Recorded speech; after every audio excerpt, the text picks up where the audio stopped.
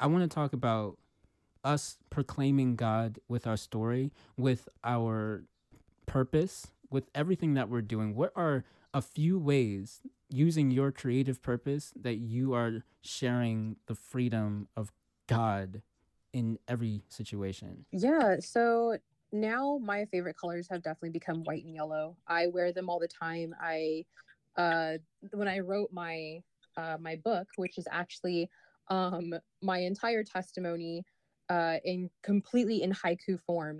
And I made the book white and yellow, and I tell people this story, and I say that the reason I'm even able to do this is because I was created to do this. I was created to make haiku. And I actually, when I started this year off, I don't usually believe in like, New Year's resolutions or anything, but for some reason, um, someone had told me about the word abundance. I was going to have an abundance this year.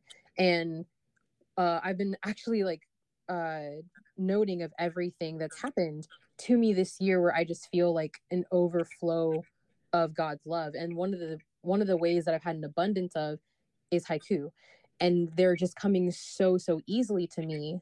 And while I may not think that it's amazing, I'm getting other people that are just like, this really resonated with me. Like, how do you do this? And so I've been able, I never want to browbeat, I never want to Bible thump, but it's been amazing to be able to give this one little piece of testimony. And back when I didn't really understand Christianity, I would try to do that. I would try to like convert, and my that's not my job.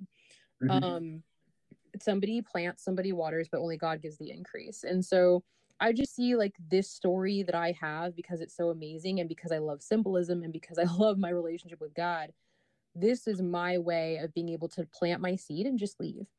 Um, which I know sounds, I guess, like, I don't know if it sounds like a cop out answer, like it's not very like helpful. But being able to be in these spaces, and I've had so many people who are either Christian or who are complete atheists, and anybody in between who can relate to my poetry and relate to what I'm saying. And I've actually been thanked a number of times, like, thank you for hearing me. Thank you for loving me anyway. And it's like, this is how it's supposed to be. Yeah. Like this is what it's supposed to be like. Like, I'm not gonna shun you. I don't hate you. And so being able to be in these spaces and create this like little pockets of love with the Lord in the center is just mind boggling.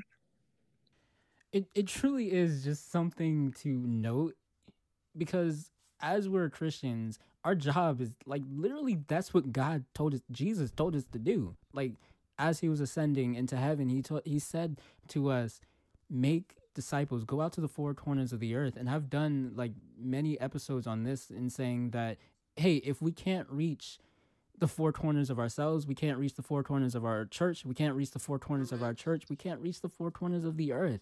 So just picking apart yourself and identifying those corners and saying, hey, this is my artistry, this is jealousy that's in me.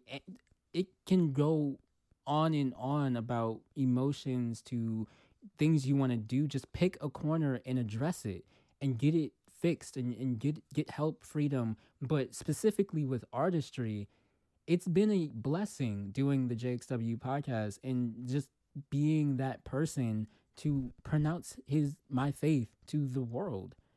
And people have come up to me, people have thanked me, people have, and it's not to my name, it's to God's name.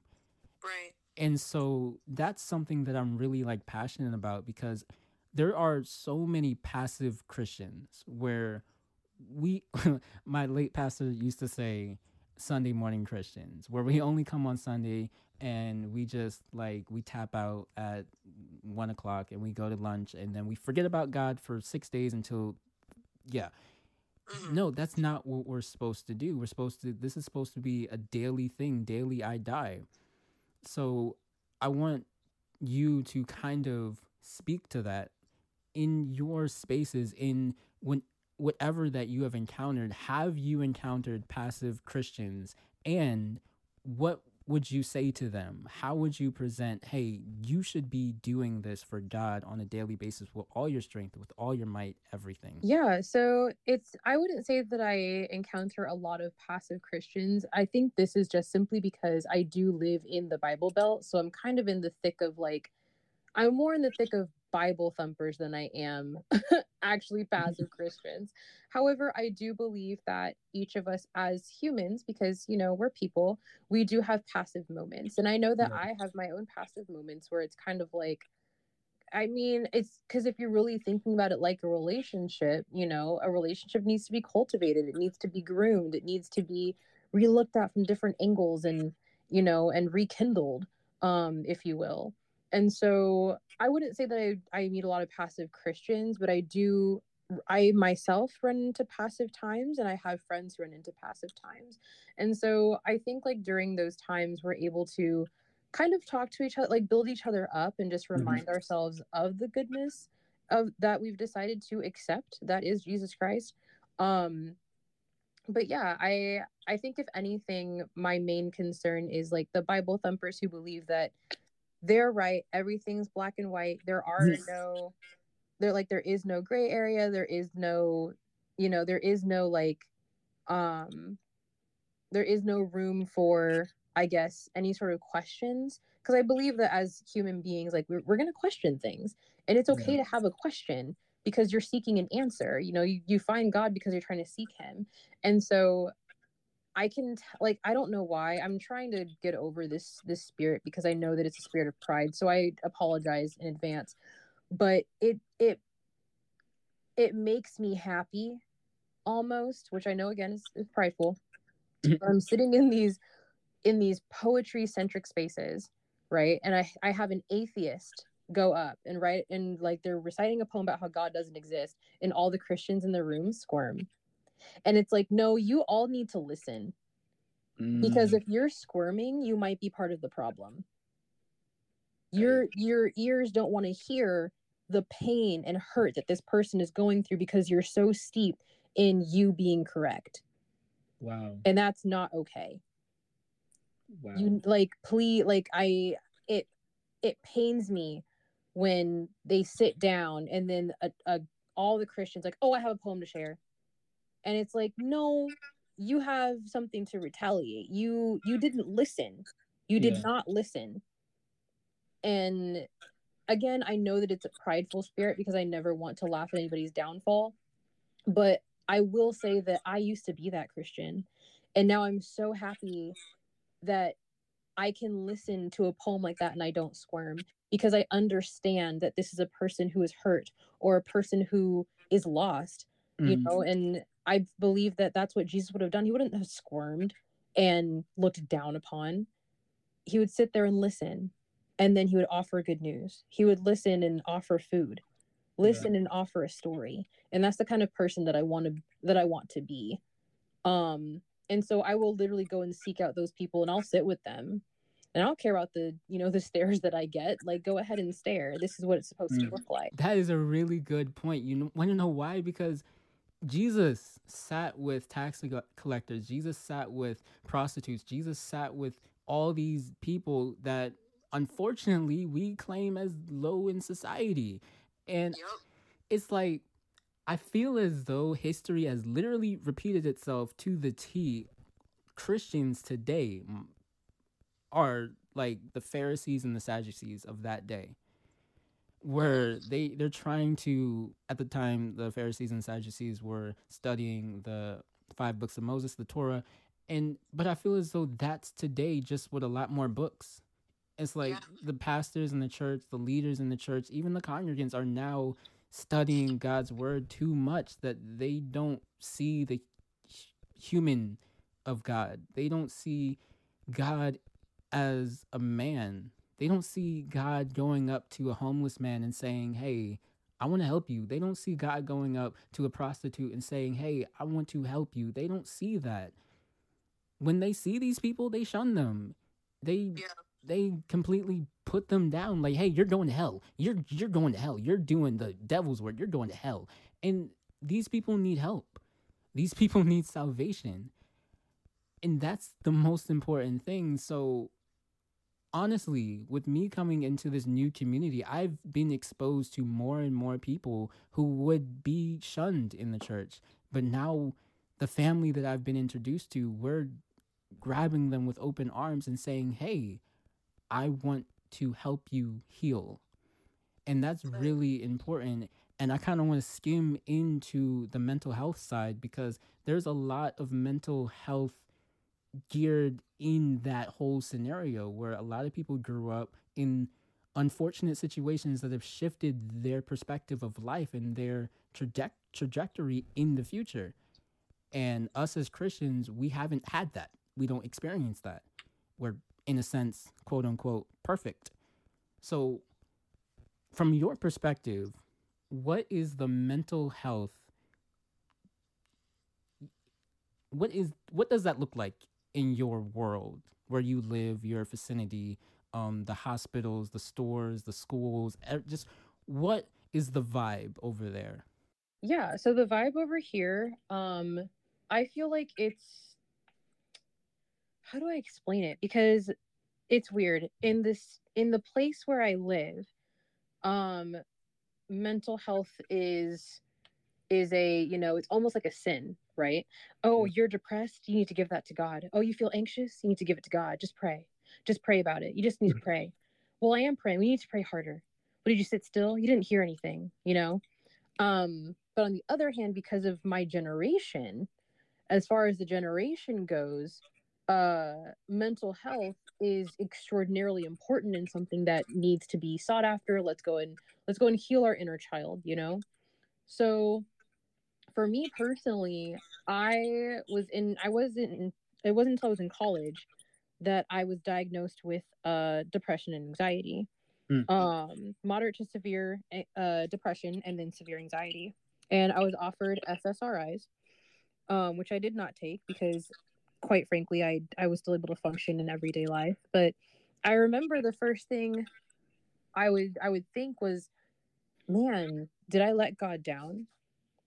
Which shouldn't happen. I'm human, and I was studying psychology at the time, and I started delving into trauma. And so once I started studying trauma in combination with becoming a therapeutic preschool teacher for traumatized infants, I started learning a lot in regards to my own inner child and her trauma. And then it was like this mission that I had to go and try to fix her. Right? That, like, there were so many things that I didn't realize that were brought on by, generational curses, by um generational trauma, honestly, by the church, by colorism, racism, what have you. And I just went on this journey, which I'm still on.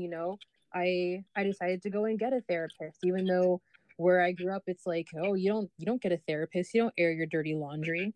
um I started talking about other diagnoses that I have that I need to go and get checked out. And I've been talking to a friend who, let me know, like, hey, sis, this is not a death sentence. Just because this feeling has a name, now we know what to do about it. And so it's still like a push and pull as far as what mental health is, but I'm starting to find that mental health is talked a lot about in the Bible, but the church doesn't really want to talk about that. So like meditation meditation is biblical, self-care is biblical, taking care of yourself and others, that is all biblical. We are supposed to take care of ourselves. That is not a selfish thing. I mean, if Jesus is supposed to live in this temple, well, geez, I want to make sure that it's a nice temple to live in. Mental health is talked about in the Bible. Like for the story of Noah. Noah went on an ark, and I don't think people really understand the severity of this story. You go on an ark, the door closes, your entire family, your entire people doubt you. They pretty much hate you. You have that in your mental. The door closes, rain starts coming out of you don't even know what rain is. Water starts coming from the ground from nowhere. You start hearing screams because people are drowning. That's in your mental. The Bible is full of just stories that people don't want to dive so deeply into, but it's there. And then during the story of Noah, he gets off the ark, they find land, and boom, what is the first thing he does? He gets drunk and just lives reckless abandon. So there are people in even in the Bible stories that go through this. And people today go through this. They go through trials and tribulations. And honestly, in my trauma, I went through like a lot of stuff. And the way that I would self help myself, quote unquote, was I created a book, and I still working on it. I'm still working on publication and all that, but I created a book. It's on my computer. It's called Oceans of Emotions, and basically, it's a series of love poems. And I'm having a conversation and argument with my emotion of love. And that was kind of like one of my alter egos when I was like 5, 6, 7. I have multiple alter egos, but it's like love, the emotion of love would like gaslight me into feelings, and I would just press into it, you know? Yeah. So I started writing like real deep poems, love poems, and that's how I kind of survived as a young person. I didn't have friends. I didn't really have a world to like quote unquote live in, but that's how I survived. And the Bible also has stories such as that. The Bible really speaks very boldly about mental topics, and I believe that it down back to the Sadducees and the Pharisee topic. Hey, they seem so perfect that they don't deem mental health to be a thing to talk about, and that's cool. Yeah. But it's a real thing.